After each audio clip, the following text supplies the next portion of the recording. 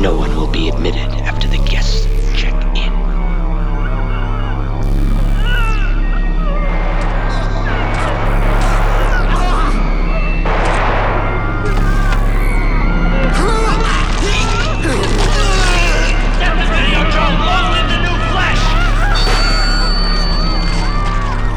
Welcome to Motel Hell.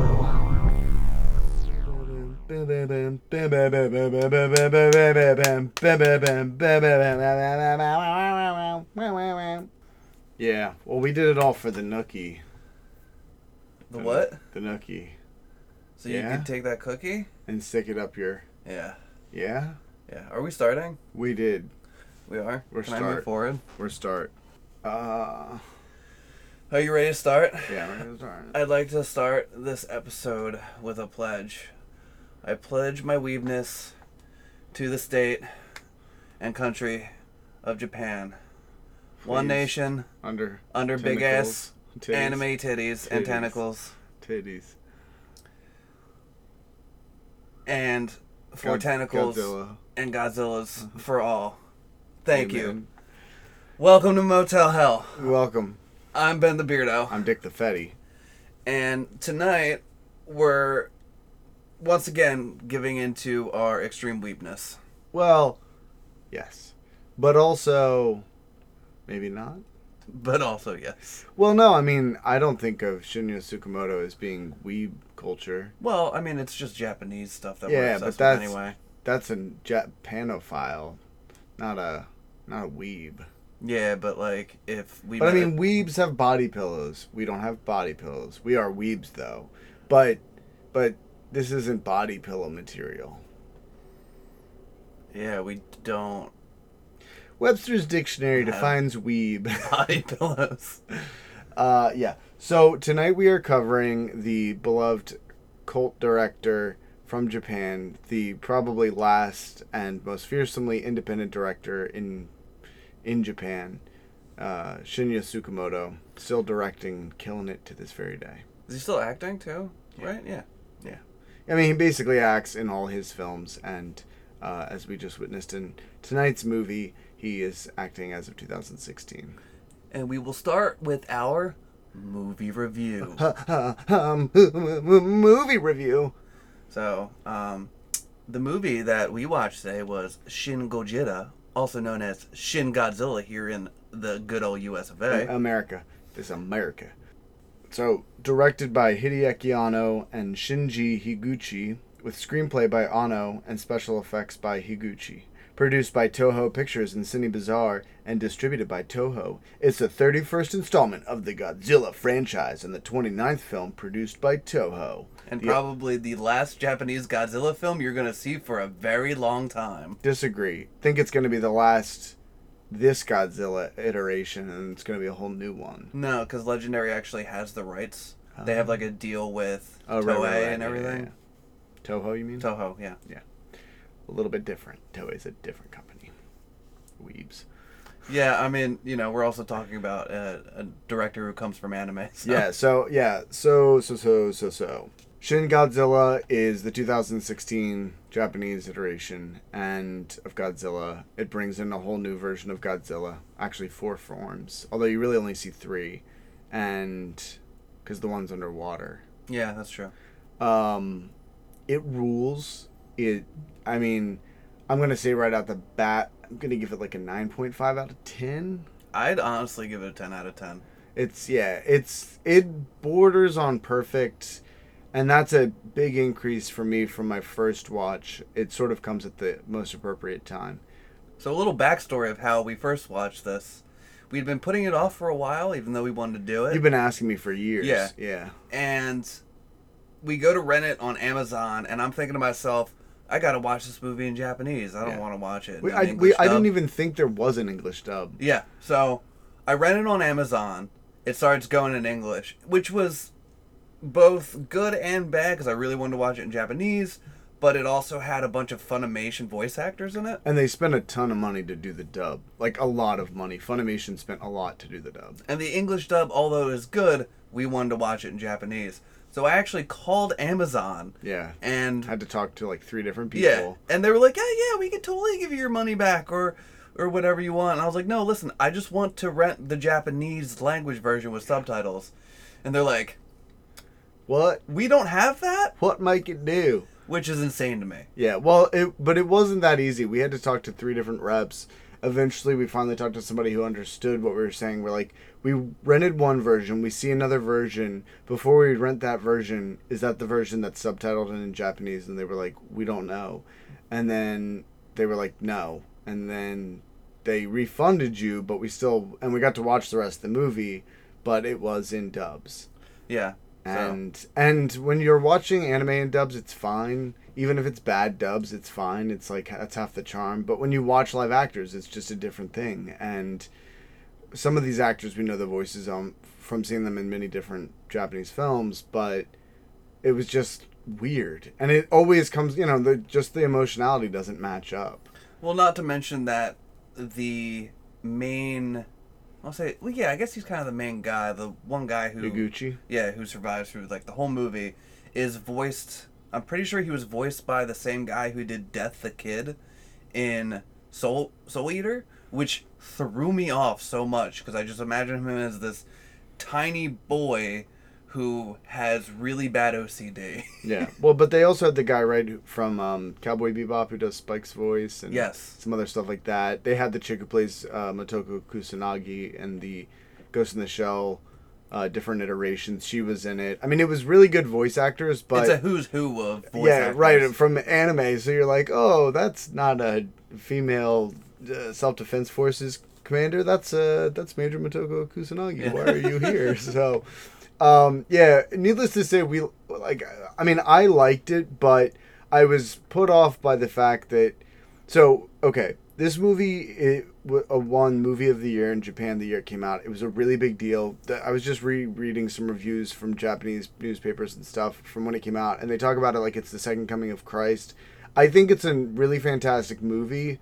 I don't know that it's that good, but I can understand how, if you're Japanese, it's like their version of Rocky meets Independence Day, and it has like this like national importance that goes beyond just being a movie, and also the whole plot of the film is like a unique celebration of like Japanese people and their ability to overcome adversity.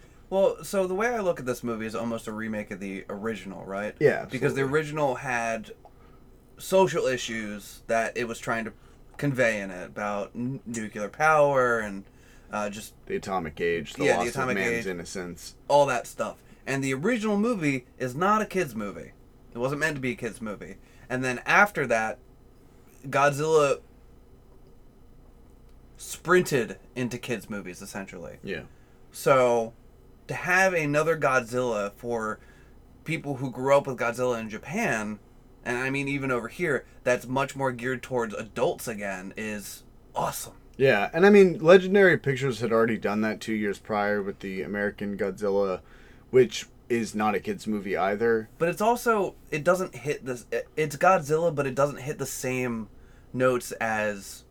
Right. I mean, it was an the American... Japanese movies. Yeah, it was just different. It was geared for American culture versus Japanese culture. And the other thing about it is that with Hideaki Anno directing, it basically plays out, as it was pointed out to me, after the fact, as like an episode of Evangelion with an angel attack. Yeah. And the whole thing is essentially about crisis and disaster management for 2 hours. And then it just is Godzilla instead of an angel, and there's no Avas. Anno can make bureaucracy exciting. Yeah. He's very good at it. And it's really cool too, because the way that they shoot it like is the same way that, because Evangelion has a filmic quality, like this movie has that has shots that are, it's like film to anime back to film again. So like there's a scene earlier on where they line up all the mics, and it's just like straight out of Evangelion and like some other stuff like that. But yeah, it's, Godzilla goes through these different forms. He comes out and first like a little tadpole Godzilla-kun, he's so cute. And then he gets into like more still googly-eyed and destructive, but not like fully badass Godzilla. And then full-fledged fourth form Nightmare Godzilla is like a walking rave, but also nuclear weapon. And it's, I don't want to, I mean, there's not really much more to say if you are into Godzilla. Like you've already seen this, Yeah. and Don't go into seeing it thinking that it's going to be a sequel to any of the other Godzillas. It is brand new Godzilla, brand new way to tell the story. sure. Well, and at the same time, a reiteration of the original iteration, and the basically to watch it. If you want to watch it in Japanese with subs, at least in the United States, you can only buy it. Maybe you can rent it on iTunes. It's the one place I haven't checked. But I had to buy the Blu-ray in order to watch it with subs. You cannot stream it. Last I checked on Amazon. Maybe that's changed, but make sure you know what you're getting beforehand. And it's just really fantastic. And the reason that we picked it, besides just having a strong desire to rewatch it, and especially after seeing King of Monsters twice in the past couple of months, is that Shinya Tsukamoto is in the film. And he has a relatively minor part as a expert biologist who helps create the plan to stop Godzilla. But I love that no matter where he is in the room, since he is wearing a pink towel around his neck, you can see him at all times. Yeah, and he just looks distinguished, and the movie's full of good actors and good performances, and it's very dialogue heavy in a certain way, but it was interesting because I like to reflect, especially with movies I like, on how wrong everybody is that doesn't like them, because so many of the complaints were like it's hard to follow, or it's this or it's that. It's definitely a movie that is better if you know about Japanese political history, current Japanese politics, like have some understanding of the way Japan works versus like how different it is than the United States. And if you're like a fan of Ghost in the Shell, Evangelion, and Godzilla, then this is a shoo-in, because to me it sort of covers a lot of those things. There's not Ghost in the Shell goes way more into like political backstabbing and all that stuff, but oftentimes in these types of movies, like the biggest enemies are the ones within the government itself that are trying to save the city, not so much the outside force. It's not really in this movie, and the message is predominantly hopeful, which is why I liken it to Rocky. But yeah, those things all kind of like, it feels so like, oh man, I've been here before. I know this kind of thing. Yeah, and well, that's the other thing is a lot of people I feel like I've talked to over the years who liked Godzilla when they were younger, but don't really remember it too well. Just remember all the big monster fights and don't remember how at least 45 minutes of the movie is just people speaking to each other. Everyone thinks it's just kaiju battles, and that's really not what it is. It's generally the minimum, which is sort of the whole thing, because you have to give both context, and if you give people what they want the whole time, then it loses its effect. Yeah, which is why this movie and Japanese Godzilla movies will always scratch an itch that American ones can't for me. Although, see, I disagree, because I think that Godzilla 2014, I think I read a statistic that like Godzilla's in that movie for 8 minutes, and then the Mutos are in it a lot more, and I really like the Mutos, but it still is mostly the human drama.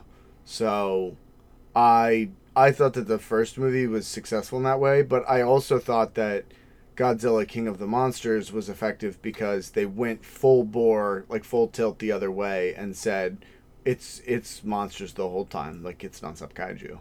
I do like the 2014 and King of Monsters. I think King of Monsters pulled off a Japanese Godzilla better, only because a lot of, well, the two American just Godzilla movies that were made focus more on one singular character instead of like a bunch and a nation really trying to defeat it. Sure. And it's more about this one character's fear and this one character dealing with Godzilla. And King of Monsters was more like a global thing. Yeah. Although, I mean, King of Monsters still is... there are ways to criticize the writing for this movie, for sure. King of Monsters is more easily... is a much easier film to criticize because it's an extremely like Hollywood look at like how... I mean, Yeah. The biggest part of it is that like every every like mode of transportation in that movie is an Osprey. Like you just can't get around anywhere except for in a Osprey, or if you're on the ground, a Humvee. And that just... it defies all explanation and good sense. I mean, I love Ospreys, so it's like of all the things, I give it a pass because it's like Ospreys are such a cool idea. I thought you were joking when you were like, no, they are in almost every scene of the movie. Yeah. And I was like, there's no way. Yeah, and it's then like my mind was blown. Yeah, dog. So it's pretty tight. But anyways, that's a different movie, different review for a different day. But yeah, we watched this because, as I will discuss over the course of this episode, Shinya Tsukamoto kaiju films, they're like synonymous in my mind with each other, even though they're very different in some ways. But his love of the genre and love of the monster is what defines his filmography in a lot of ways. And also, I mean, his literal theater company, his like second theater company was called Kaiju Theater. They go together like olive oil and masturbation. Yeah, you know, and he's in this one, so it gave us a good excuse. It Yeah. was sick, and it was. I've been dying to watch this on my new TV, and it was as good as I thought it would be. So, pretty thrilled with our Yeah. decision making. You know what? This episode's canceled. We're just gonna go watch Shin Godzilla again. Yeah. Okay, so that's you give it a 10. I give it a 9.5. Yeah, I mean, huge jump because I definitely would have given this movie like a 6.5 before, but now knowing what to expect and also being able to watch it in subs just really made it was a game changer. Yep. So okay, tonight's topic, and for the next this episode and then the two following, we will be covering the history of Shinya Tsukamoto and his filmography, his biography, his whole deal, who he is, what his movies are about. And I hope to be exhaustive but not exhausting, and more than anything, if I can impart a desire to watch his films beyond Tetsuo, then I will have done my job, because he's one of the greatest directors of all time as far as I'm concerned, and his movies are singular, each from one from the other in terms of his overall oeuvre, but also they stand alone in a sea of bajillions of movies that are like mildly interesting. Every Shinya Tsukamoto movie is unique and unparalleled in what it does and how it looks.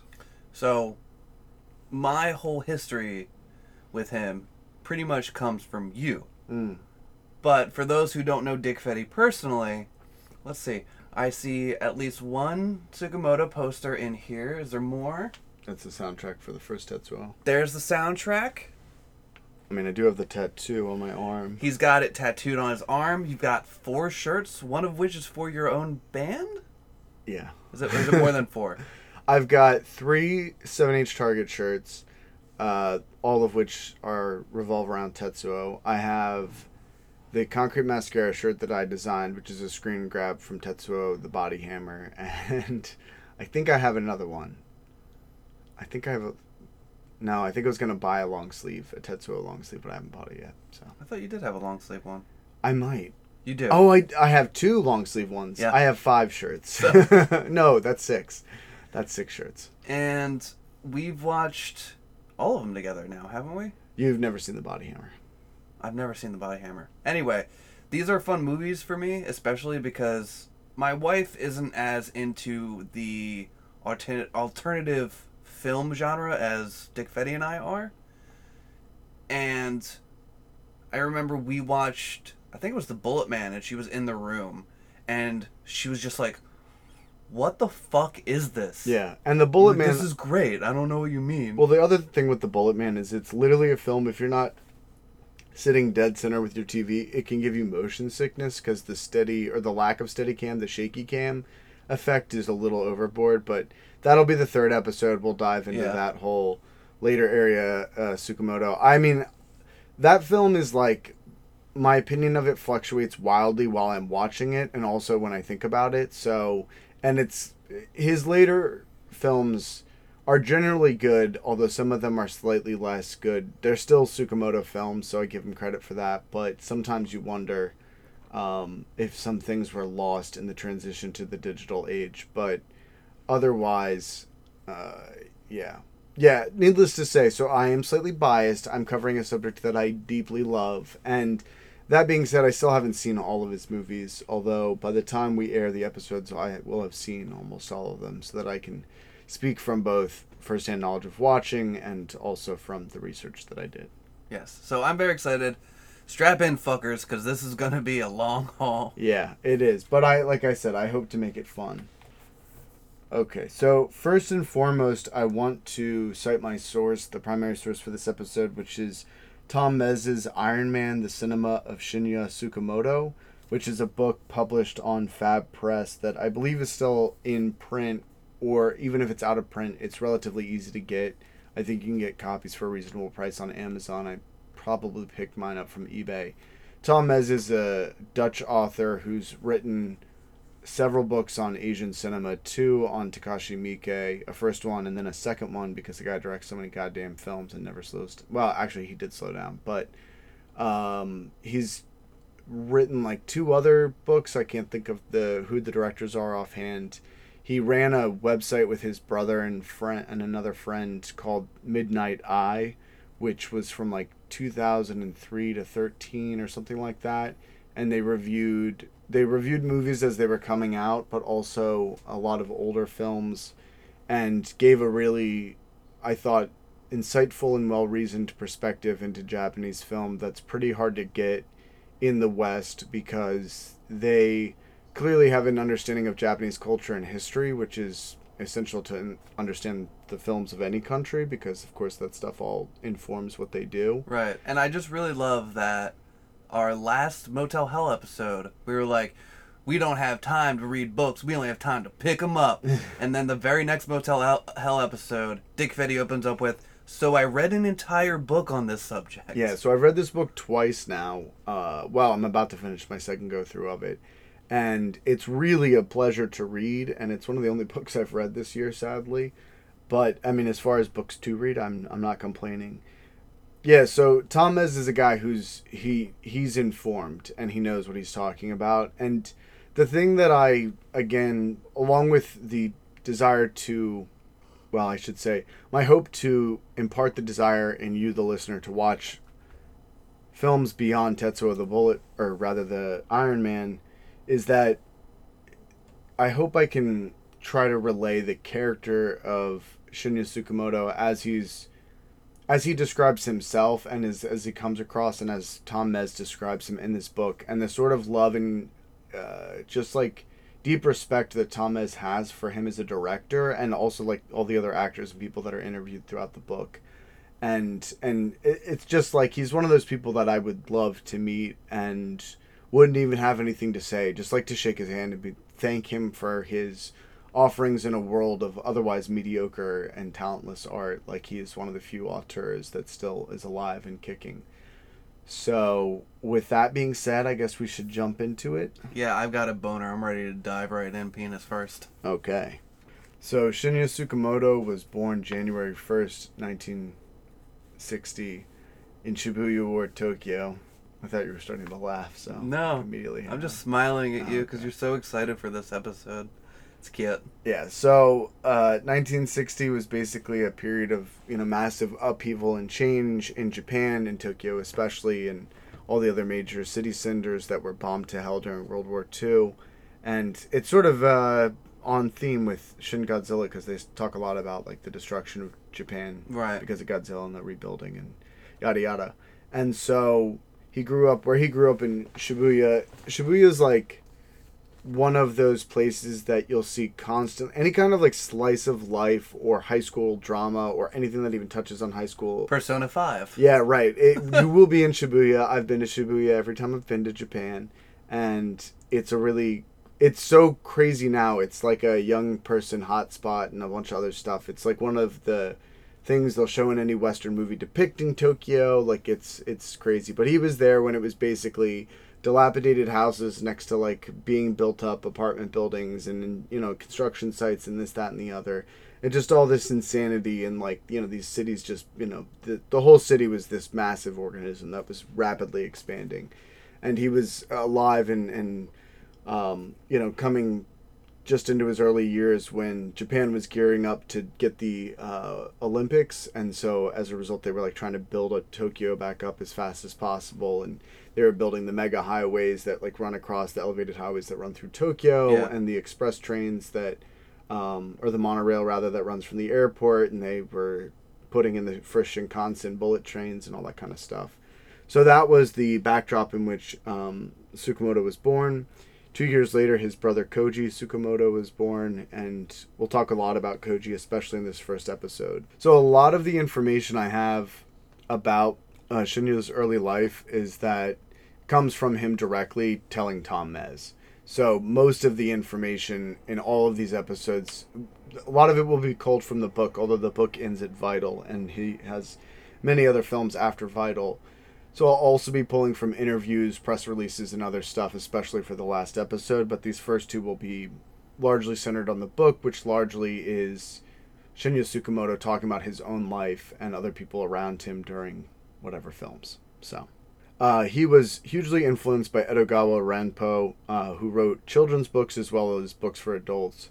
Ranpo's a very interesting guy. I've never read any of his stories. I've seen a ton of films that are adaptations, either directly or partial adaptations of his work. His name was a Japanese version of Edgar Allan Poe, so it's Edgar Allan Poe. So yeah, and Edgar Allan Poe. Yeah, so it was also, I think it was another play on words. Japanese love wordplay in their names and things like that. And sadly for us American, non-Japanese speakers, we just were left baffled. One of the directors we've talked about several times on the show, although not in depth, although we will, people, because I'm getting more books, but is Taro Ishii, who is famous for his Pinky Violence films and his like ultra grand scope and budgets for like the most depraved, insane shit. And Horrors of Malformed Men is basically a combination of Edogawa Ranpo stories and Killer Dwarf versus Blind Beast. That was two Ranpo stories, which Shinya Tsukamoto also stars in. And yeah, he like, for all the shit I like, his tentacles run deep. He was a big influence on tentacles run deep. Who's the guy that did Uzumaki? Junji Ito? Yeah, Junji Ito. The shirt I'm wearing currently? Yeah, right. So Junji Ito was hugely influenced by him. He was a writer that was born before the turn of the 20th century and was writing up through the post-war era. His stories are beloved, and he has this weird undercurrent of sexual depravity, S&M, incest, all sorts of kinky shit. And Shinya talks about, from even those children's stories that he wrote, there was always this sort of like weird darkness, and they would show up in like magazines where it'd be like have a picture of a kid with a snake coming up his leg, or like, kids tied up in basements and stuff like this. And yikes. Yeah, I know, it was a different time. And not much has changed. When Shinya started reading his adult work as he got into his early teen years, he describes the work gave him the same feeling as leafing through SM magazines gave him when he would read them in high school as well. And I would assume our listeners know this, but if you don't, like, Japan loves SM stuff. Like, they're crazy for ropes and bondage. I might have a few of those magazines myself. I bought you a whole book. Yeah, I know. I don't know why I'm playing coy. It basically permeates most of the art I do with Concrete Mascara now. So that was, I just had to laugh. I was like, of course he looked at SM magazines. Yeah, it's like our Playboy, so.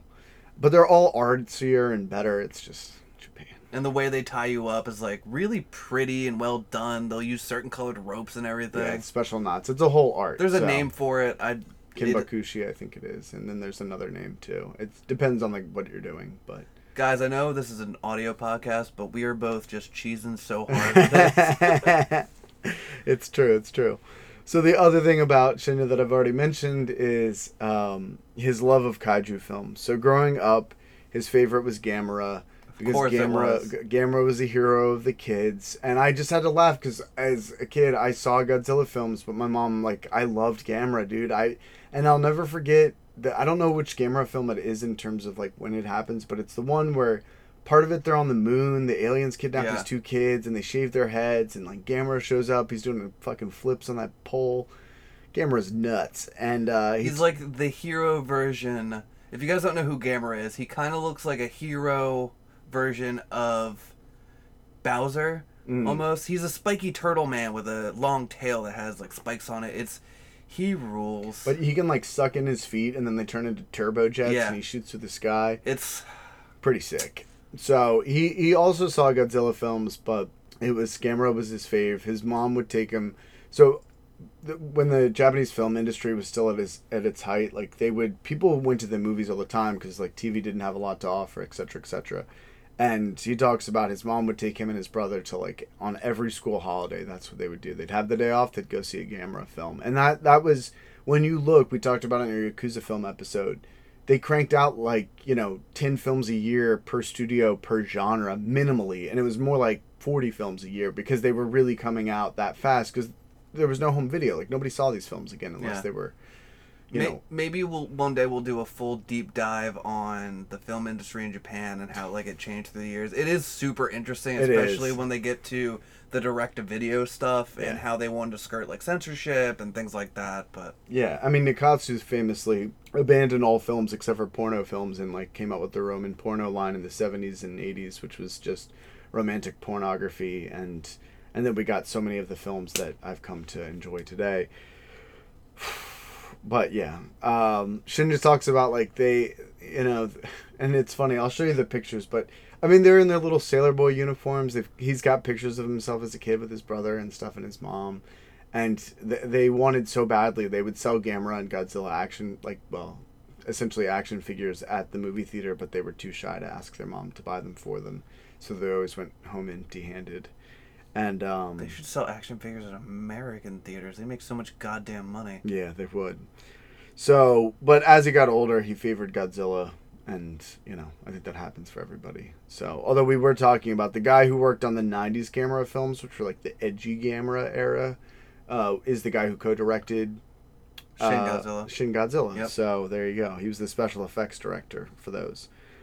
But Shinju talks about his probably biggest influence, or one of the biggest influences in his work throughout the whole thing, and especially all of the first half of his filmography, you could say easily, is the show Ultra Q. And Ultra Q was the precursor, it was the direct precursor to Ultraman. And it was created by a special effects wizard, Eiji Tsuburaya. And he was the guy who created Godzilla, like the character, for Toho. And so he went off and created his own company and said, I'm going to make a TV show. And he called it Ultra Q. And it was basically essentially a Monster of a Week kind of a show. And it was a cross between The Twilight Zone and The Outer Limits, where a team of supernatural investigators check out new phenomena each episode, which are generally kaiju, but not always. That sounds fucking awesome. Yeah. I didn't know about Ultra Q. Yeah, that's what I have on pre-order. It's coming this month. So, guys, if we just, stop recording for 2 months, it's because we're just watching Ultra Q. Yeah, so Ultra Q, there is no Ultraman. It's just, essentially UDM or whatever they call it in the different iterations of Ultraman, but it's like Monarch is in the new American Godzilla films. It's this, sort of extra government agency that deals with these phenomena. And Shinju talks about there was essentially what he felt to be a surrealist and Dada influence in the show, and some of the episodes, like the monsters, the solutions, the whole nature of the issues were unusual and playful and bizarre and surreal. And that influenced him a lot too, because he was in high school at this point. Well, the show came out when he was 6, but it was rerun, and sort of as he got older and watched more of it, could see influences and stuff like that. Most of the times the monsters or whatever force destroy symbols of human progress and industry and things like that. So oil refineries, skyscrapers, it's like all the kaiju stuff, but there's a political sort of element behind it, because the people that created it were kind of saying, and even explicitly in some of the episodes, maybe mankind has gone too far, maybe we need to respect the earth, all that stuff. A lot of things which will directly affect the themes of Tsukamoto's work in the future. So his second biggest influences, which not surprising, but at the same time I was like, dude, this guy fucks so hard, were cartoons, specifically Lupin the Third. Fucking A, right. Right, exactly. Triton of the Sea, which I've never seen. And then The Sensational Harris, Hoshi of the Giants, Tomorrow's Joe, and Gigantor. Or Gigantor. Well, yeah. I know. Gigantor. But I see that, and if it was to be pronounced Japanese, that would be Gigantor. Yeah, so I couldn't help myself. But, so Gigantor, a.k.a. Iron Man number 28. So, which is how the Japanese original title translates. So it's you read this, and I think to myself, It's so like He's the weeb who became a good director. well, it's not just even that, but it's like way to take the coolest influences and make an even cooler thing. Yeah, that's true. For those who have seen Tetsuo, it's like, oh, how is this even remotely shocking? Like, you Yeah. know what I mean? Like giant monsters, destruction of cities, like the fight between the natural world and the city urban world, the oppression of the urban world. Like it's all here. Like it was what he was literally living and seeing and all this growing up. And Gigantor is about a child who controls a giant robot created by his father. And Tomorrow's Joe is about a rookie boxer. The Sensational Harris and Hoshi of the Giants are also about like basically young boys who are like the heroes and adventuring and trying to find themselves and like sort of better the world. And he really identified with those kinds of characters. He saw himself as like this hero against impossible odds. And as a young kid, it was more about like the tensions in the home, the tensions with your classmates, those kinds of things. Right. But as he got older, that was really true in a lot of ways. If you want to make it a more Western comparison, the David and Goliath kind of a thing to a point. But yeah, so like Gigantor, Tetsuo, come on, like, are you fucking me? I am not currently fucking you. Are you fucking with me? Whatever. Sometimes I skip some words. You fucking me? You gotta be dog? butt fucking me right now. So, as a result of his love of cartoons and also this soon-to-be burgeoning industry of TV, kaiju stuff, but also eventually the Tokatsu stuff, which is like what Power Rangers comes out of. Yeah. The masked heroes. There's Kikator. There's Ultraman. There's like a bunch of other ones. It's like Phantom Man, Mirror Man. There's Golden Bat.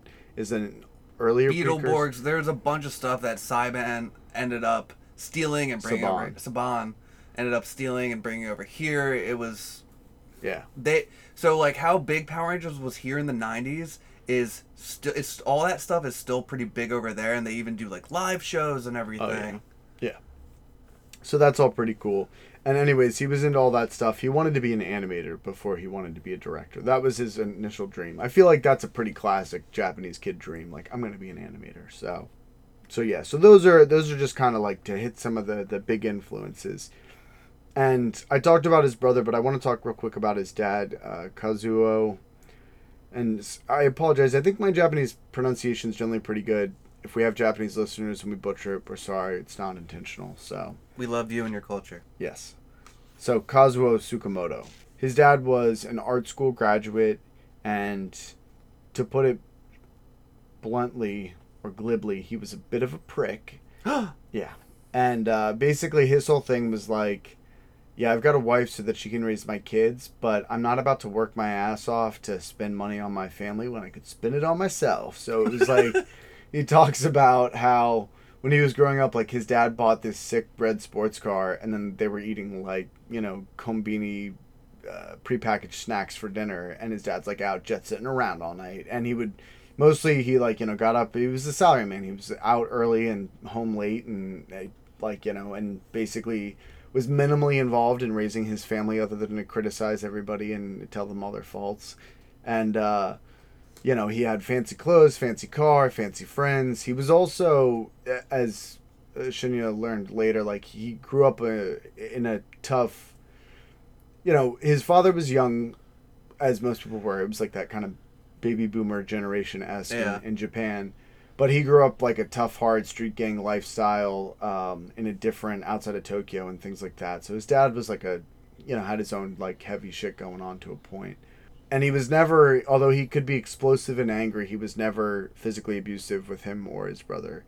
So, but he was an asshole. And we'll get into it more as once Shinya starts with his artistic work. But basically, like, he was not super supportive, at least, and often had way more criticism than he had like positive reinforcement for him, which is one of those things that's kind of, I think if that's on A Boy Called Sue, where it's like, You mean we're talking about a Japanese artist whose father wasn't supportive of him not getting a steady job? Yeah, I know it might be slightly shocking for us Western listeners, but yeah. So the best part about it is he describes like his dad's opinion was that if you're not first, you're essentially last. And so like all I can think about is Ricky Bobby. Yeah, and it's like, well, hell, that don't make no sense. It could be second, third, fourth, fifth. Shinya, if you're not first, you're last, Shinya. Yeah, exactly. So it was like he said the quote that he gave, or like the partial quote, was basically, if you're not first, you might as well be 100th. And so they really pushed the boys hard. And Shinya was pretty good in sports, but his brother was like naturally athletically gifted. So his brother talks about like growing up, it was easy to please his father for him because he just kicked ass in sports, and his dad was like, "You're doing great." And Shinya was like, "I'm going to start doing arts," and his dad was like, "Well, you're last." And you know, it was just continued to be difficult. And you're lucky we only got 2 of you. Yeah, because you'd be extra last. The other thing that sort of, I think that their father either intentionally or inadvertently instilled, shocking as it might be, was a bit of a sibling rivalry with this whole thing. And again, so Shinya used to be into sports. Like I said, he drops out, especially when he gets his 8mm camera, which we're going to get to in a second. But he and his brother fought like cats and dogs, and they would do stuff that would just... So his brother threw like a shuriken or something, like a homemade shuriken essentially, and it hit Shinya in the neck, and it almost like sliced his... Holy shit. Yeah, what is that, carotid or one of those carotid artery. Yeah, and almost killed him, and then at a later date, like Shinya threw... I forget if it was a shovel. Did he yell Kajibushin no Jutsu before? I don't think so, but he threw some kind of like heavy thing at him and like almost knocked him dead, like hit him in the back of the head like really hard, and you know, like as kids do. But they would generally eventually make up, but in those moments they would, you know, Shinya at least talks about like he was like, I truly hated my brother and like wished him to die. And you know, can't wait to have a second kid, Dick Fetty. Yeah, so yeah, I mean, I can think about like the fights I've had with my sister, and it is amazing that both of us have all our fingers and toes. I accidentally poked my brother in the eye once. He threw me into a closet. Please continue with your story. Yeah, my sister and I got in a fight about the remote control, and she like cut my face open with her nails, so I proceeded to try to choke her to death. I'm sorry. No, it was brutal. And then my dad like came in and grabbed me and threw me off. I'm generally, I go for like a choking kill, like that's kind of my... Because people really hate it when they can't breathe. They get all like... Yeah, they get real bent out of shape about it. Yeah, they get all slappy. And yeah. I just get hard. So, as I talked about, his dad was one to buy fancy stuff for himself. And Shinya talks about basically, anytime his dad bought a fancy toy for himself, even if he didn't really like it, he would not let anybody else use it, play with it, touch it, or, you know, did it under his direct supervision. But the one thing that was different was he bought an 8mm camera when that was new, and that whole like wave of making those kinds of movies was novel, and like he was the first kid on the block for sure with that. And his dad really didn't lost interest very quickly, and so Shinya was able to borrow the camera from his dad, and of all the things, like he got lucky, and it was like his dad was just normally cool with it, and so like, go do whatever you want. And so he started making 8mm films when he was like 13, 14. And basically he started, and then he's been holding a camera essentially ever since. So Shinya essentially dropped all his other hobbies, and this was like his now main passion. One thing to know about 8mm films, the sound, you can't film with sound, and you have to like sync in the sound after the fact. I don't know anything about real filmmaking, so like I don't know how sound and audio, like I don't even understand how that like happens out of the same thing. That's like magic to me. But anyways, I just know that they're separate with an 8mm camera. So he starts filming his first movies with his brother, his classmates, his friends, and stuff like that. He's in late elementary school or middle school, early high school, or whatever, in the Japanese equivalent of like, you know, grade school. Yeah. And his first like real short, it's not even a movie, but it was called Bruce Koji, which is like his brother, and it was just his, Bruce Koji. Yeah, it was just his brother like playing with nunchucks, but like really cool. And he did like edits where like it looked like his brother was like standing on the wall playing with the nunchucks, and very like immediately sort of just out of youthful experimentation, but also out of like, you know, how do I make things look cool. Like he just started experimenting with 8mm and was kind of going beyond the I don't know that there would have been a cliche at that point because the technology was so new. But you know, it's like how like girls who take a photography class, it's all close-ups of flowers or like a drain pipe or whatever, and it's supposed to be deep. Like Yeah. he moved past that phase relatively quickly. Nunchucks on walls. Yeah, but I mean, he would watch, so he would like study TV shows while they'd eat dinner or whatever, and look at stuff and always be trying to figure out, you know, essentially how to recreate that.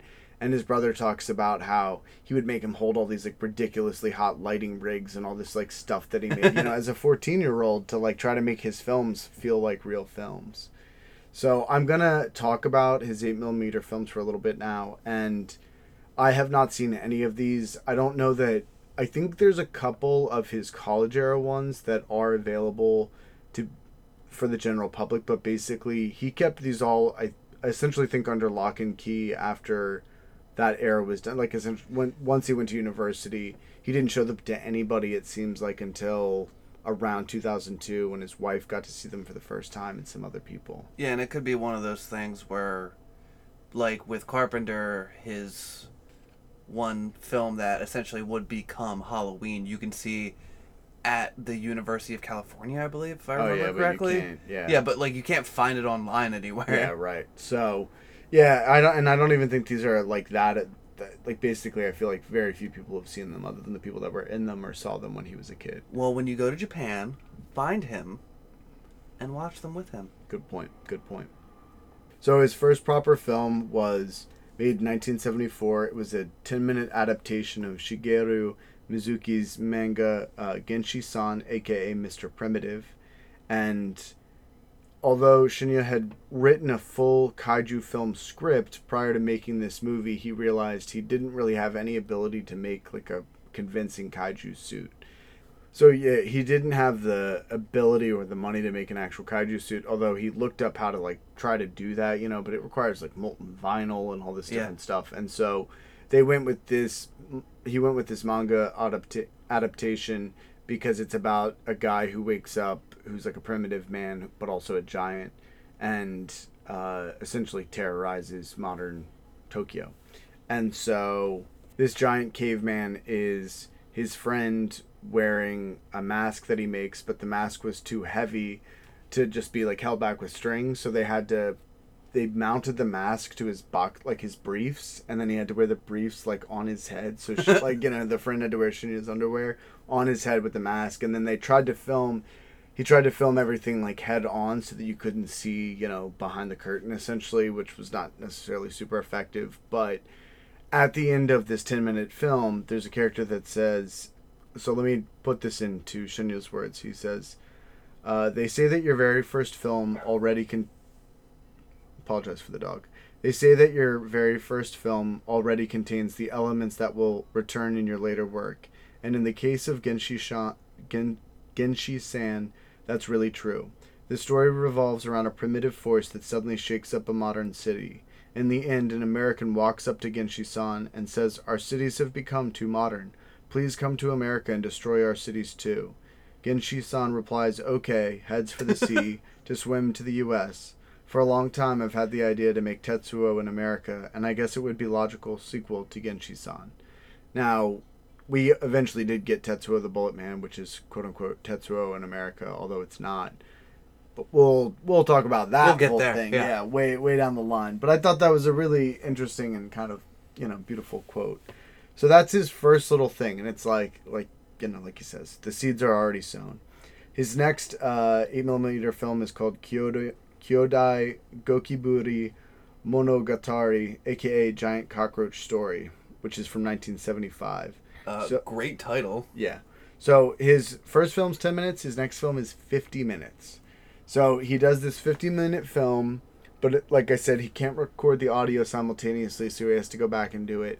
The film takes place in an apartment building, and the sort of looming backdrop threat is that there are these giant cockroaches killing and running amok and whatever. But they can't film the giant cockroaches, so that you never see the giant cockroaches, and it instead revolves around these 4 people who are trapped in the apartment. And it's really about like a romance, adolescent or teen romance kind of a thing. But the girl that he used in the filming with it couldn't come back to do the vocal lines, so he had to do all the female voices himself. So he has like a conversation with himself, like as his character, but then as the female We need to get character. away from these giant cockroaches. We sure do. Oh my god, they're so scary. Yeah, so like, and he talks about he was trying to just keep a straight face, keep it together while he was doing it. It was imperfect, but it was a lot of fun. I would give anything to see that. There are the sort of aspect of apocalyptic nightmare monster thing happening during a teen romance was essentially the same concept of Hiraku the Goblin, which was his second proper film, which we'll get into next episode. But again, you can see the precursor stuff in his early short films to the films he would develop later. His next 8mm film was Tsubasa, and aka Wing from 1975. An 8mm film about two friends who want to fly, so they build an airplane. They turn a bike into an airplane in order to accomplish that goal. But at the same time, they're like really young boys. They're in their early teens, and they want to look cool more than anything else. So they like want to fly, but they're also like trying to get poon, as much as like a 14-year-old can during it. And Shinya talks about, from this he kind of wanted to move away from maybe a little bit this kaiju thing, but kind of focus on the relationships, and not even the relationships, but the feelings of the characters, and like conveying how characters feel. Right. And so that was his focus. And he accomplished that to, he did this when he was 15, so it's like, it's not perfect, but it lays the groundwork. So that's Tsubasa. It was influenced by the film Bitterness of Youth by Tatsumi Kumashiro, released in 1974 by Nukatsu, which is one of the studios we talked about, the Roman porno studio. And I want to talk a little bit about that movie because I have not seen it, but it was made a huge impression on Shinya. So it was the first non-kaiju film he had ever seen, and it's about a young man who kills his girlfriend after she becomes pregnant. And brutal. Yeah, I think there's more to it than that, but it's the sort of classic like youth and rebellion. The 1960s in Japan especially had a ton of movies about young kids being wild, and then that's a concern and theme that has continued on. Visitor Q touches on it. I mean, it's still like a current Japanese thing, all about Lily Chow Chow, same kind of thing. But he considers that to be his third favorite film of all time. His first favorite film would be Seven Samurai by Akira Kurosawa from 1954. It's one of my favorite movies. I've never seen it, much to my failures. When we got 5 hours to spend together, we'll sit down and watch it. And then his second favorite film switches between Taxi Driver, Blade Runner, or Intentions of Murder, which is a film by Shohei Imamura, who was the mentor for Takashi Miike and directed a ton of cool films like The Pornographers, Eel, Vengeance is Mine, and a bunch of other awesome stuff. So, if you don't know what Taxi Driver is, or how do you not know? I'm just saying, like, you name these three things. The only thing I could think of was like, I really hope there's no one listening to this that's never seen Taxi Driver or Blade Runner. Yeah, I don't know how you'd get this far. I mean, Taxi Driver is an awesome movie, and for power electronics dudes love it and love to post pictures of Robert De Niro looking edgy from that era.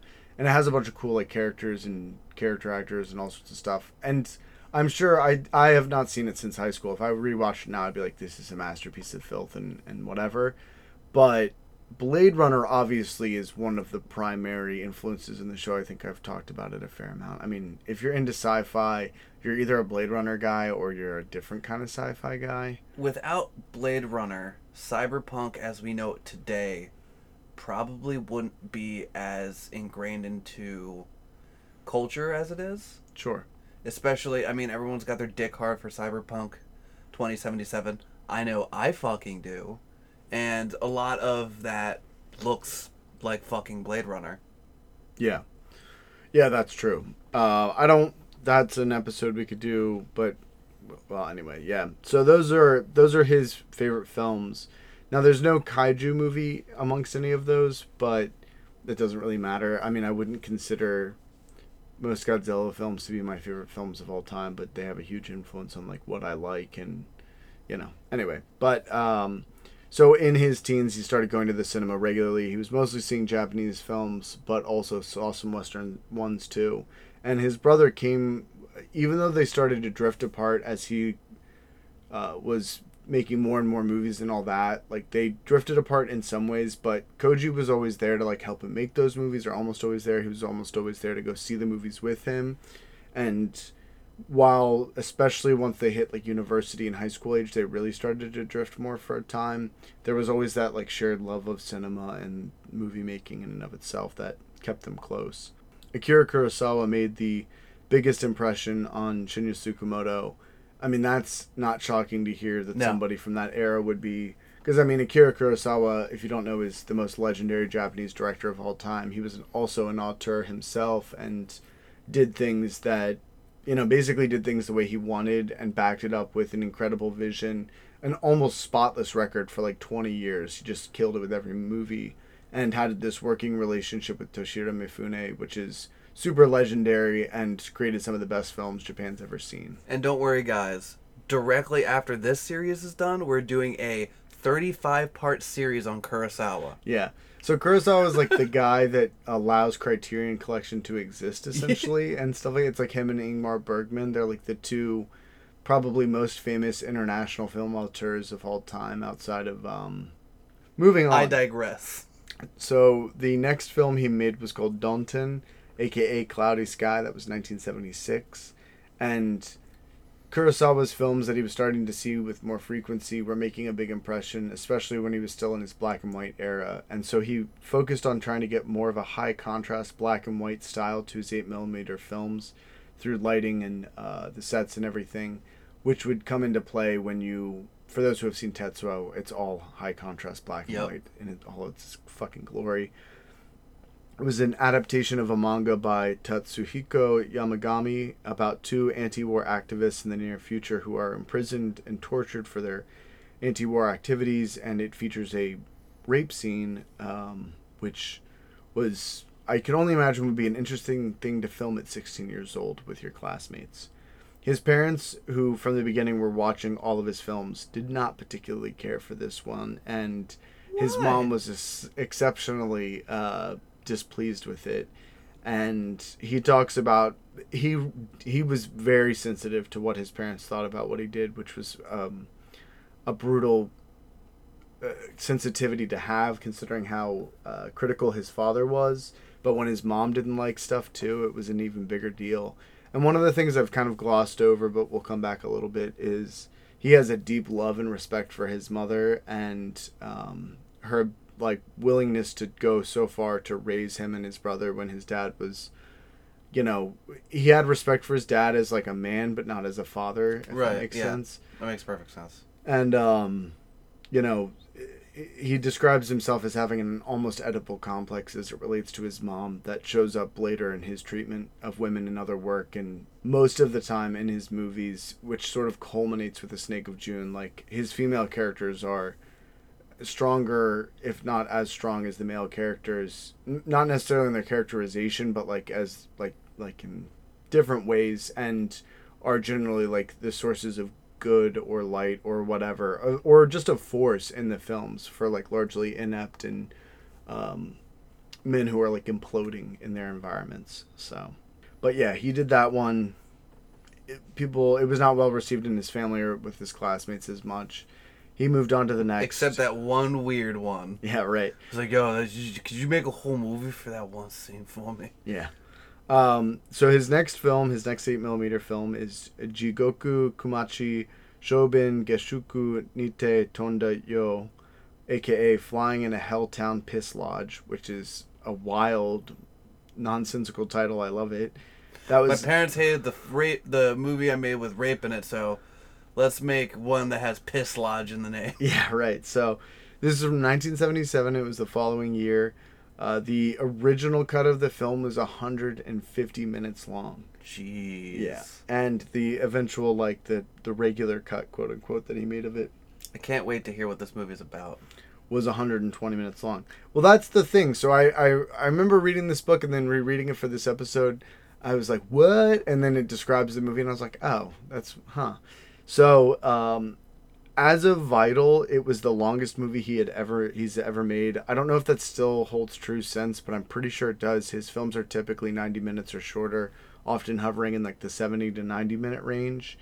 And his second longest film was Vital at 90 minutes when this book was written. It's based upon, basically, it's an amalgamation of stories that he had heard, read, seen of artists during the pre and post-war period, sort of like outsider artists in the Tokyo area, all who were like essentially starving and slightly bizarre in whatever way. And so the main character is played by like, just another 17-year-old classmate, but he plays this starving artist who has this kind of he describes him as a myopic painter who dies young. I don't know what a myopic painter is, but having been unable to see this film, I might be able to report back in the future. But it was hugely influenced by Kurosawa's Ikiru, which is one of his most famous films, The Lowest Depths and Dodeskaden.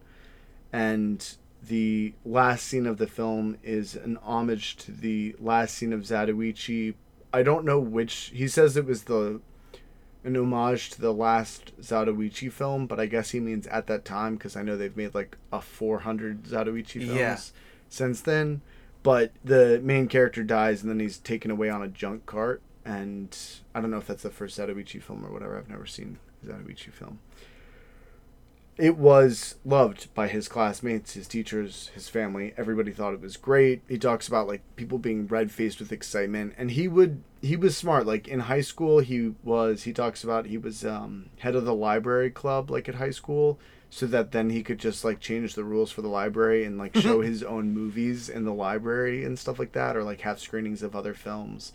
From the get-go, would like garner support and interest, and then would rent out public spaces or like rentable spaces essentially to like show his movies, and then he would make and sell tickets to his family members, his friends, and try to get people out, and was always trying to like bring people in to see his films and find out what the reaction was, like what moved them, what didn't, like what was he doing right. The true basically. indie of fucking filmmaking. That is incredible. Yeah, no, I know. And at 17? Yeah, and before that, from like Jesus. 15 to 17, he's already doing this. Like, yeah, he's an industrious dude, and this is a guy who has never made a film that he didn't want to make. He's done it always by his own rules, his own money, and everything else.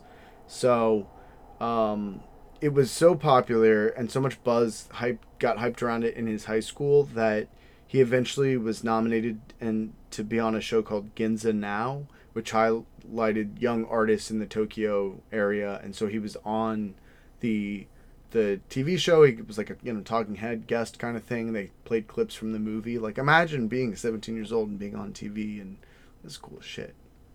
And he reflects fondly to a point on all of his 8mm films, but describes himself during this period and really up through Hiruko as a collage director, basically saying that he recycled elements of all these different films that he was watching and loving, and basically just sort of turning his influences and his interest into these homages via 8mm short film. I mean, that's exactly what Tarantino says he does, is he straight up steals from other movies to make his own. Yeah, and I mean, tons of movies do that. And in the age before the internet, one of the things that, not to get totally off topic, but like Star Wars, especially the first Star Wars, like there are all these scenes in the first Star Wars that are direct references, homages to Akira Kurosawa's films. And because George Lucas was one of those people that loved film, like he had seen tons of Westerns and tons of Japanese films, and he later went on to help when they did Ron,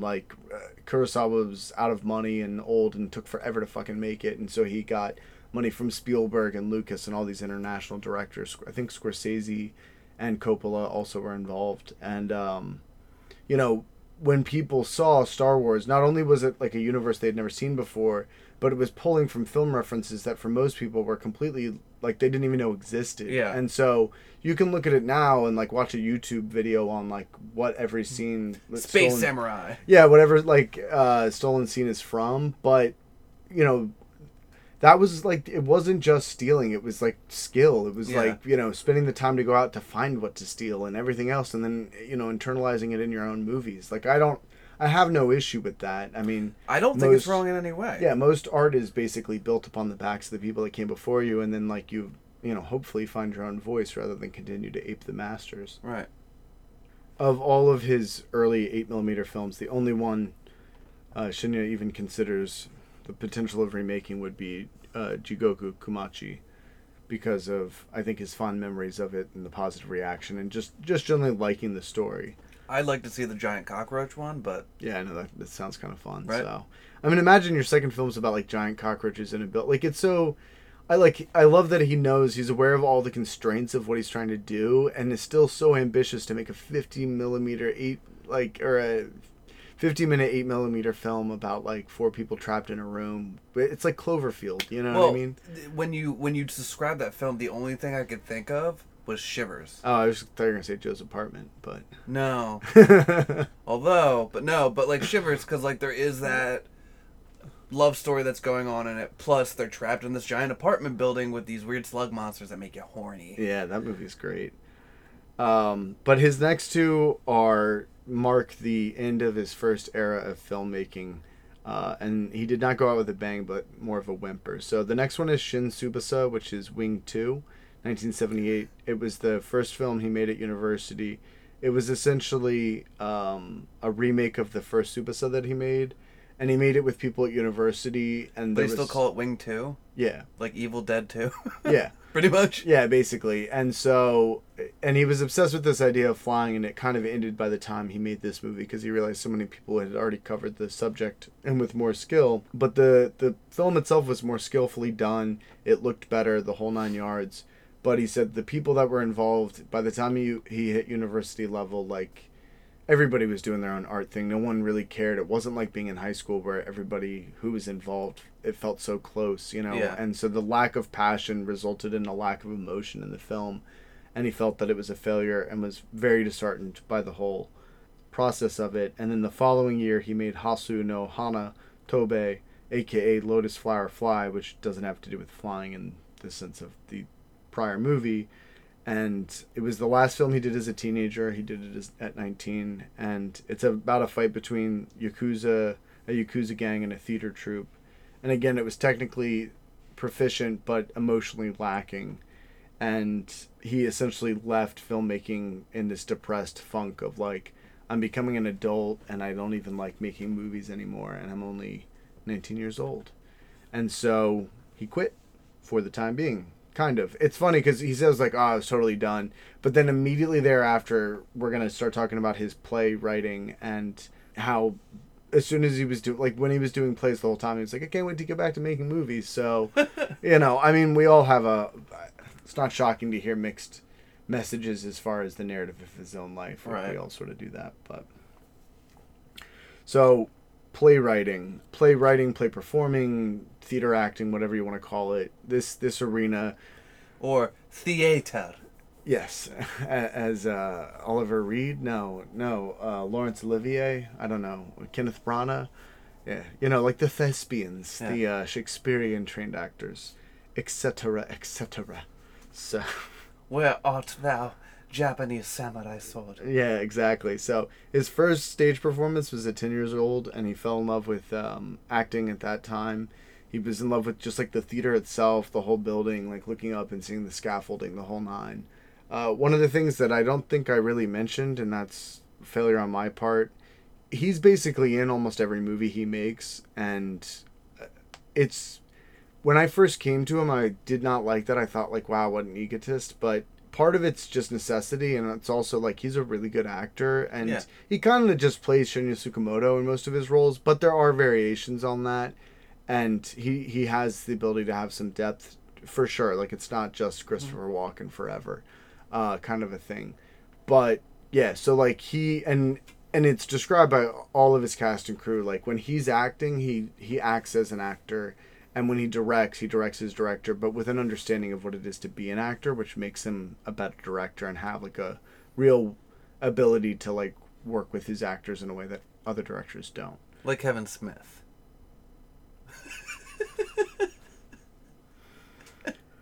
So in high school, he wrote, directed, and performed plays with a school theater troupe. who were really well known from that school, but he craved to do something more experimental.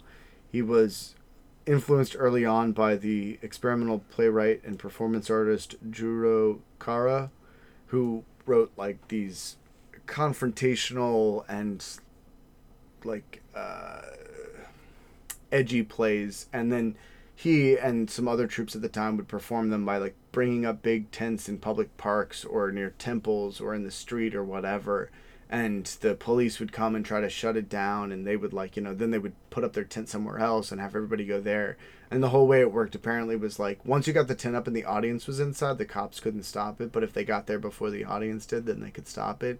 So that they would have like decoy tents and all this shit. Guerrilla warfare theater. Yeah, exactly. Seriously, it was really cool. It was, it was the 60s in Japan. Right. They had their own counterculture thing going.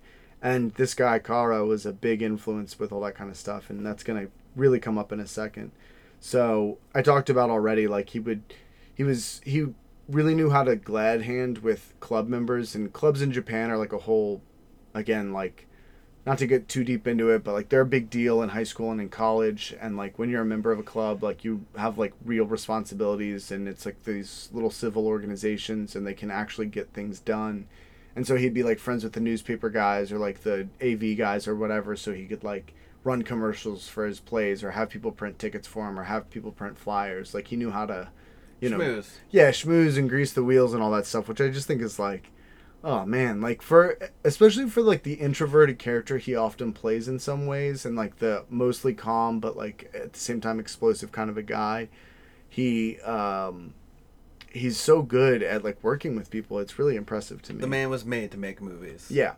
So Yume Maru was the name of his college theater group that he started, which means Dream Circle. He started it in 1978, his first year at university. The one question I don't have an answer to is, I don't understand the difference between universities and college. They say university over and over in the book. I don't know if that's a European thing or if that's a Japanese thing. Whatever. I'm using them interchangeably, but university is the word they use. So if there is a difference, maybe it's more prestigious, or maybe a university is more catered to certain things, whereas a college is... Yeah, I think in the States it's like colleges are state-run, universities are private. Yeah. So, but anyway. So when he started making theater, like when he started his theater group in college, a lot of his high school friends had also gone to the same college as him, or the same university rather. But even the ones that didn't still stayed involved in his theater stuff. And he basically directed all of his own plays because he wrote them, he came up with the ideas, he came up with the costumes partially. And so he talks about like he was always kind of the director just because nobody else wanted to step up, and he was like, I did a lot of the work and brought the vision, so like why wouldn't I be the director? Right. And I mean, you gotta have a little bit of an ego to do this stuff, although I can agree with that. He had more reaction to his work as a playwright and a director and an actor in plays than he did with his films, like, and he would get immediate reaction from the audience. Like you're there in this guerrilla theater kind of a setting, like, or even the school settings, but seeing people and seeing how they're reacting in real time, like as you're doing a thing. And he really liked that a lot. Through his work with Yume Maru, he met and brought in people who would later be in, especially his early films. Nobu Kanaoka, who was a female, she was drawn to him after seeing some of his early works and thought like, wow, this guy is like, he's like Kara, he's got that edge, he's kind of wild, I like that. She was in The Adventure of Denshu Kozo, which is like his immediate precursor to Tetsuo that we'll talk about in a second. She was in Tetsuo 1. She's the woman with glasses who attacks Tetsuo Yes. in the subway. She's in Tetsuo 2 in a lesser role, and she's in Tokyo Fist. I'm going to bring this up now because it's in my notes, but she actually got involved in his theater stuff after graduating. But Kei Fujiwara, who is the main female in Tetsuo, and then later did her own thing directing Organ, which we reviewed on the show, and later the movie Id. She met him in his post-college theater group. And then Tomuro Taguchi, who is the guy who plays Tetsuo in both of the Tetsuo films. He's in Denshu Kozo. in Tokyo Fist, Bullet Ballet, a bunch of Takashi Miike films, including Full Metal Yakuza. He's his own director, is in a rock band, is like a totally fucking rad dude. He met him through theater. So like theater was a big in for actors for him.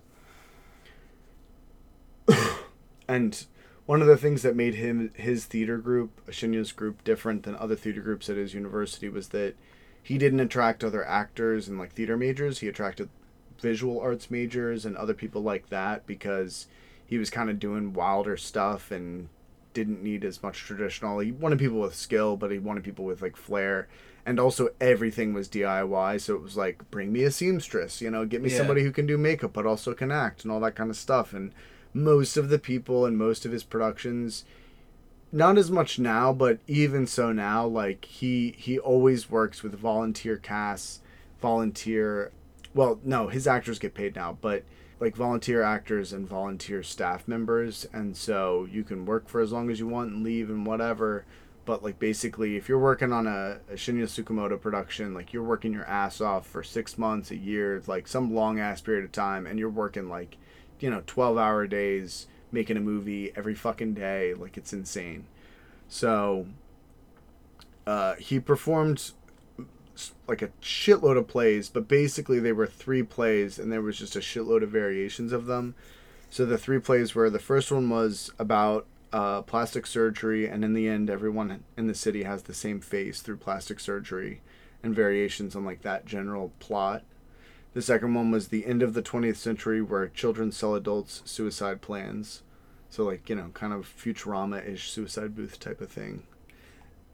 What? No, these are just both awesome. I know, right? And then The Adventure of Denshu Kozo, which is his first film, which is about a boy who has an electric pole growing out of his back and then accidentally gets sucked into the future a little bit, where a trio of vampires rule the world and are creating a bomb that will blow up the sun or like black out the sky so that they can rule in eternal darkness for all time.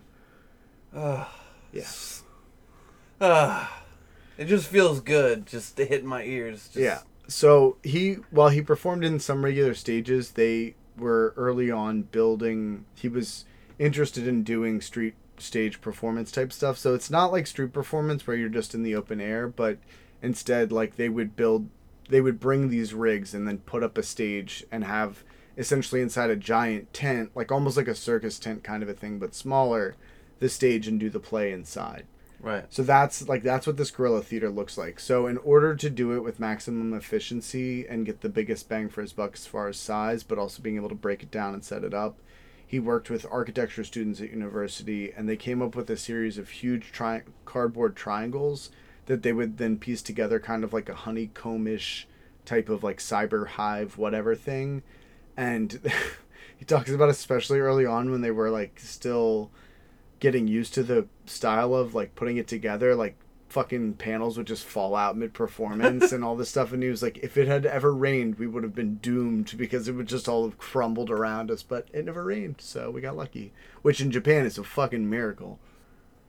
So Shinya graduates in 1982, and when he graduates, he prepares himself for an adult life and decides to get a job in advertising. Boo! Yeah. So while he wanted to continue with theater and filmmaking, although he hadn't done films in 3 years, he realized that basically he was going to have to get some capital and money together through having a real job. And he, of course, still lived with his parents, and so they were expecting him to get a real job. So his dad actually got him an interview with a really good production company, but he decided at the end to go with the first job he secured him for himself, because he didn't want to, if he was going to leave the job in the future, like he wouldn't be able to save face, and it would like negatively affect his father, and like his father wouldn't be able to save face, which is like, Japanese cultural thing. And essentially it would reflect poorly on his father, and he would be fucked and disowned forever. So he went with his first job, and he did all sorts of like commercial work where he would film commercials and take pictures. And the one thing he got into that he still does to this day is he does voiceovers for commercials, because he has this incredibly like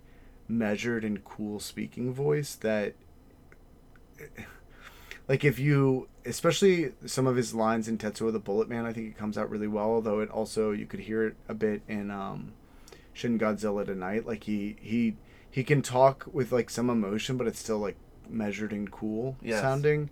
And in Tetsuo the Bullet Man, like he'll be like, "Let's party," and just, I don't know, the way he says shit, you're like, oh, that makes a lot of sense. And so he got into all that work and was did that for a couple years, going as far as to do a series of advertisements for Nikon cameras, suites, ornamental lights, Casio keyboards, fur coats, amusement parks, and advertisements that featured LaToya Jackson, shot in Los Angeles LaToya Jackson. 84, yeah.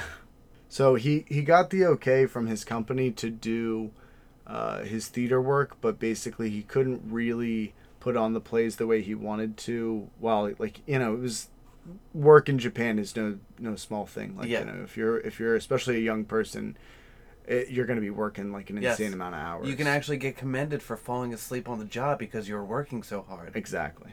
So I was a little bit confused on the dates, but I think I have this right. So 82 he's out of school, and by 85 he's quit his first job.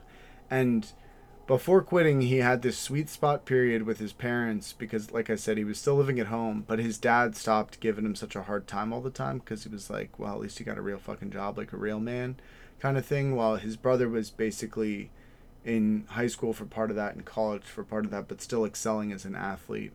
And that all went to shit when he quit his job to go be a theater guy full time, and then took a job as a cook to bring in just some like small income. Didn't see that coming. Yeah, so he worked really hard and he was good at his job and all that stuff. I mean, he's a naturally talented artist, so like being in advertising is not shocking that he would be good at that. But he saved and pinched all his pennies that he could in order to then dump it all into his guerrilla theater stuff. And he started his new theater crew, which is essentially kaiju theater, or kaiju shiata. So he picked up basically where he left off, focusing on those same 3 plays that he was working on in college. And he picked up, as I mentioned previously, Kei Fujiwara and her husband Kenji Nasa during this time as members of the company. And Kenji Nasa had been a member of Kara's company, who was the avant-garde theater guy that Sugimoto was so inspired by. So that was like an extra big win for him. And they set about to build an even bigger theater. And not only was it like a mobile theater, but it was in the shape of a giant sea kaiju. And here's a picture of it. That's literally the tent. So it's like a fucking A. Yeah, dude. it's like a giant monster head coming out of the top of the tent. And since they were all older, everybody had a little bit more money, or at least some of the people did. They had, you know, a bigger quote-unquote budget to do their costumes with. And they also a lot of the people involved had some experience working with Sugimoto before this. So they knew what he was into, what his plays were about, and they like really went about refining all this stuff. And they kind of accumulated this growing inventory of costumes and everything. And they would just essentially rehearse like 5 days a week these plays, and then perform them every single weekend for 6 months at a time. And he did this first with his one play about plastic surgery, and then he did it about the adventure of Densho Kozo for the second half of, I think, 85 into 86. And so they were just like drilling this stuff over and over and over. So I know that his parents kicked him out of the house when he quit his job, but I'm not exactly sure when that happened, if it was the same day or if it was a couple years later. But somewhere in here he moves out of his parents' house, and his parents have like largely disowned him. They're just like, what the fuck are you doing? We can't believe you quit a good job. You're doing this theater stuff again and dumping all your money into it. And you're like, stop being a fucking weirdo. Yeah. Go back to work. We're not super thrilled with it. But Koji left home around the same time, and he would go and see a lot of these plays, and it talks about how proud he was of the stuff that Shinya did, because it was exciting, it was original, and it was like, you know, basically all done with the sweat of his brow. Like, there was no bullshit. This was fiercely independent theater. And Shinya picked up his 8mm camera when he moved out, and assumed that he would return to filmmaking soon. And that started in the autumn of 1986, specifically October. So at this point, is like I said, his theater group had amassed such a huge inventory of costumes and all this stuff, prosthetics and things like that for the stories they were doing. He felt like he didn't want to do theater for the rest of his life, but he also didn't want to throw all this stuff away. So as a sort of getting back into it exercise, they did originally this short 8mm film called Phantom of Regular Size, which was done in about 4 or 5 days and featured Tomoro Toguchi and Nobu Kanaoka. Now, I think that this movie is available on as like a sort of extra on one of the Blu-rays or DVDs. I feel like it's been released. I'm really hoping to see it, but I haven't seen it yet. It essentially is just like a very minimal abstract version of what was going to be Tetsuo the Iron Man. And so Toguchi plays a salaryman who then starts to have this metal transformation and then turns into the Iron Man. Huh. And some stuff happens in the subway and blah blah blah. But basically it's way more abstract, and there was an idea that there was going to be this big mech battle, or not mech battle, but like monster battle at the end. Right. He didn't show up for the last day of filming, so Tsukamoto just used some other footage of them having dinner and then like superimposes stuff.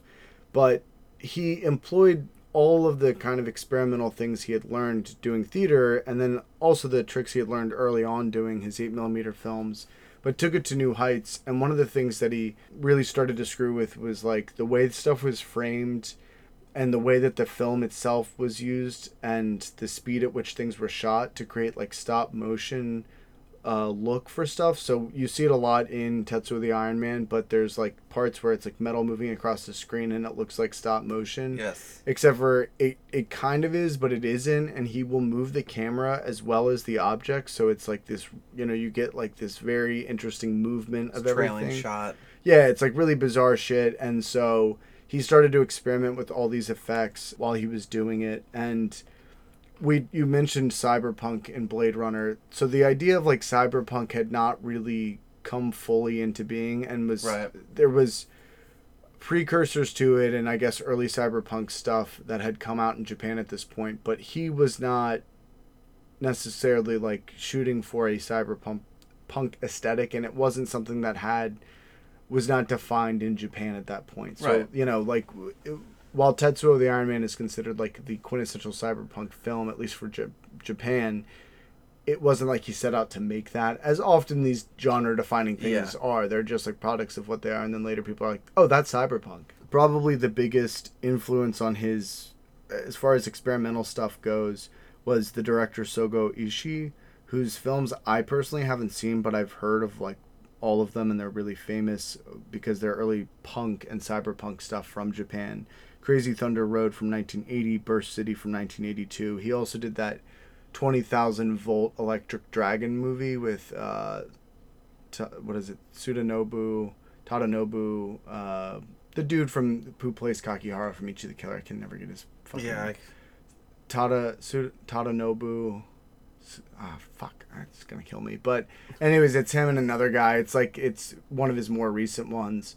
But he's got this very interesting, like, crazy style, hard edits, like, just like nonsensical, non-linear plotting, imagery over cohesive narrative, that type of stuff. And Tsukamoto had seen some of these early films and was starting to, probably picked up some influence from that stuff, and just generally like the sort of Japanese punk movement and things like that had come out this time. But he says that personally he doesn't really remember any one thing saying like, oh, I saw this and that really affected me, but probably played a role. At 18 minutes in length, Phantom of Regular Size again was just like a little shorty, just to kind of get back in the mood. But they immediately went from that into doing The Adventure of Denshu Kozo. And while they were filming these movies, they moved into Kei Fujiwara's apartment, especially for Denshu Kozo, and then into Tetsuo, which we're going to cover next time. But she lived in an apartment with her husband, and they had this abandoned apartment next door, and so they used both locations to shoot like essentially almost all of both of these movies. And the entire cast and crew essentially like lived in the apartment, so they would have 10 or 20 people sleeping in this one apartment. with this, couple, this relatively newlywed couple. And Kei Fujiwara was, like, she admired Shinya Tsukamoto, but they Right. also were equals. And there was, like, a whole interesting dynamic. Her husband was less thrilled about this whole thing. I imagine so. Yeah, so he apparently was, he was still an actor in Denshu Kozo and was involved and was apparently very gracious, and Shinya Tsukamoto's, very grateful to him. But I think that part of the reason Kei Fujiwara leaves after Tetsuo is that she had her own stuff she wanted to do and didn't want to be tied up with Tsukamoto forever, but also I'm sure there were marital strains as a result of her Probably. professional relationship. But it sounds crazy. It's like they apparently, like, there was more people than there was tatami mats to sleep on, kind of a thing, and they would just shoot and shoot and shoot, and by the end of each film, like, the crew would just essentially die off to like 4 or 5 people because they had to go on with their lives and do other stuff and whatever. And it's part of why the movies are short, but also, like, part of what makes them, like, it's fucking crazy to me to think of, like, doing this, like, you just, whatever money you bring in, like, you're gonna spend this until it's gone making this movie. It kind of reminds me of that movie Bowfinger. If you ever saw that with Steve Martin, Yes. Heather Graham, and that movie was a lot of fun. I imagine it's like that, but less comical. But yeah, so they go into the adventure of Denshu Kozo, and as I described, it's about a guy and a boy with an electrical pole and in his back, and then he gets sent into the slight future to battle with these vampire trio. That's the vampires. I'll try to upload some of these pictures from the book to the Fucking A, right? Instagram. So that's Tsukamoto, and then that's Mitsuru Saga, and that's Tomoro Toguchi with some old man makeup on, but he's the guy who is Tetsuo the Iron Man. There's like a whole bunch of historical subtext I'm not even going to get into that relate to the story, but basically it's about a kid who comes to accept his sort of power and fight to overthrow the powers that be, and it's kind of a classic, boy hero story, but also like embracing your inner freak and beast, and has this kaiju element still, again, because he's like an outcast because he's got an electrical pole growing out of his back and all this shit. When you first described that, I was just like, what? Yeah. So and this is the last thing I'm going to talk about for tonight, and then we're going to pick up with the big one next week, guys. So don't worry, we're going to cover Tetsuo. We'll get there, but you gotta be good boys and wait. Yeah. Gotta eat your dinner before you get your dessert. But Tsukamoto had submitted his film, The Phantom of Regular Size, to film festivals, or to a local film festival called PIA, and it hadn't gone anywhere. It didn't win any prizes. I don't even know if it made it to the jury selection process. And when he was a kid, he had also submitted some of his films to smaller film festivals and things like that, but there never had been really any reception for it. But he submitted The Adventure of Denshu Kozo, and this is where everything basically changed for him. The PIA Film Festival was the foremost event for independent and amateur filmmaking at that time, and a lot of the talents from 1980s had been discovered there. And in 1988, when the film was considered, the jury consisted of former 8mm experimentalist filmmaker Kazuki Omori, filmmaker Shusuke Kaneko, actor Hiroshi Mikami, producer Takashige Ichisi, and critic Ken Okubo, and one of Japan's most renowned filmmakers, Nagisa Oshima. So Oshima is the director of In the Realm of the Senses and Merry Christmas, Mr. Lawrence, and a bunch of other stuff that's on the Criterion and famous. In the Realm of the Senses is the movie that famously has all this unsimulated sex. It's about this couple that basically fuck themselves to death and is based on a true story. I've been wanting to watch that movie. Spoiler alert, it's the one where the girl cuts off the dude's dick after he dies and carries it around with her and brings it to different love motels for like a couple weeks after he's dead, and then... Were we going to do an episode on that? Maybe. Yeah, probably. Anyways, he's kind of a big deal. He had done all those movies by this time, so he was like the big deal guy on the jury. So Shinya basically believes that he felt young and out of place in this film festival, and he thinks it kind of worked to his advantage for a couple different reasons. Oshima had been on the jury previously, or involved in festivals in which he had screened, like he had submitted his older films, and so we think that kind of softened him up a little bit. And some of the other guys were, Omori was a contemporary of Sogo Ishii, who's that cyberpunk director I just mentioned, and he grew up making, he was a former experimental 8mm filmmaker, and this was an 8mm film, and again, Tsukamoto had that, he had been making 8mm films, and some of the other people were involved in the kaiju films tangentially, and some of them went on to be involved in Japanese horror stuff like The Ring. Basically, it was like the right kind of jury, because they could partially see his influences and partially knew like this is this young upstart, and these are the kinds of things that change people's careers. He thinks, though, the kind of almost the biggest deal of it was like he made a movie that was entertaining and fun and wild, and the rest of the movies were like a little bit more tepid and limp. Right. And he won the jury prize, and they wound up doing public screenings of the film, but being only 45 minutes in length, they tacked on Phantom of regular size, and then also a short film that PIA made about Shinya Tsukamoto called Tsukamoto Shinya 1000 Channel, which was a showcase of his work up to that point, including his appearance on Ginza Now and some of his older 8mm film stuff. And so they did this sort of mega mix of his work up to that point, and then they showed it like in Tokyo in real theaters, and there was special screenings and stuff. But by the time he finished this movie, he had found his voice, he had found how to work with minimal means to make the maximal product, and was essentially ready to knock it out of the park with Tetsuo the Bullet Man. Hell yeah. I'm kidding. Tetsuo the Iron Man. Hell yeah. And we will pick back up there next week. Oh, hell yeah. So, yeah, I so badly wanted to cover Tetsuo the Iron Man this week, but as you listeners know and have just listened to about an hour and a half, we didn't. Of all of the stuff leading up to it, there just wasn't enough time without making this an overbearingly long episode. And I think that as far as understanding Shinya Tsukamoto's work from Tetsuo onwards, you kind of have to know his background, because he clearly is a master of turning his influences, a lot of which are sort of pulpy and whatever, into cinema that's so much better than that. And you mentioned Tarantino. I think it's a lot of that same kind of thing. Like, it's a love for an era, which is basically 60s and 70s cinema and cartoons, turned in, filtered through a modern lens that grapples with some of the same issues and uses some of the same templates to tell very different stories, or to deliver different messages, or to deliver the same messages in new and powerful ways.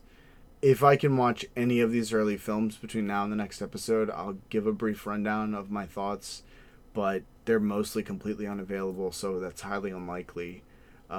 We will be getting into a lot of films next time, and it's going to be less about what's happening in Shinya's life personally, and more about what was happening as he developed his craft. And we'll focus on some of the stories of how the films were made, and especially I'm going to talk with most of them about their international distribution, what happened with international film festivals, and how Tetsuo the Bullet Man essentially opened the world's eyes back up to the Japanese film industry. So, yeah. And just so you guys know, for the next couple episodes, as long as we're still covering Tsukamoto, we will not be doing any more movie reviews. Yeah, they'll be wrapped into the... Yeah, they're going to be wrapped into the actual episodes. We're going to watch some of his films prior. We felt that this one, it'd be a little bit better to not watch one of his movies, because we didn't cover any of his movies, and we'd prefer them to be more fresh in our minds if we're going to talk about them in great detail. Yeah, and not to get into too much personal stuff, but for those who can, send positive energy and well wishes to Ben the Beardo here, because my co-host will be going under the knife. Getting the big stab. Yeah, in about a month, and then he'll be recovering for about a month. So we don't know if that is going to affect the schedule of recording, which it probably will put it off by a week, maybe two. But with any luck, we'll be back with minimal interruption, and we'll keep social media updated about that. So. Yeah, and let us know if you want to see any cool pictures of all my gore. Yeah, I will be trying to get as many picks as I can. Yeah, it's so. gonna be fucking nasty. He's gonna be Ben the Flesh Man. Yeah. The Well, Abdominal Man. I'm gonna have titanium clamps inside of me, so Ooh, clamp it, baby. I kind of will be an Iron Man, but a titanium man. Yeah, that's kind of sick. So, anyways, thank you guys for listening. We appreciate it so much. Feel free to send us a message on Instagram, an email on the email, a message on Facebook, or post on our whatever. Rate and review on iTunes, subscribe, etc., etc. Thank you. Be cool, we cool, you cool. It's all cool, bro. All right, Dick Fetty's rambling. Later, nerds. Later.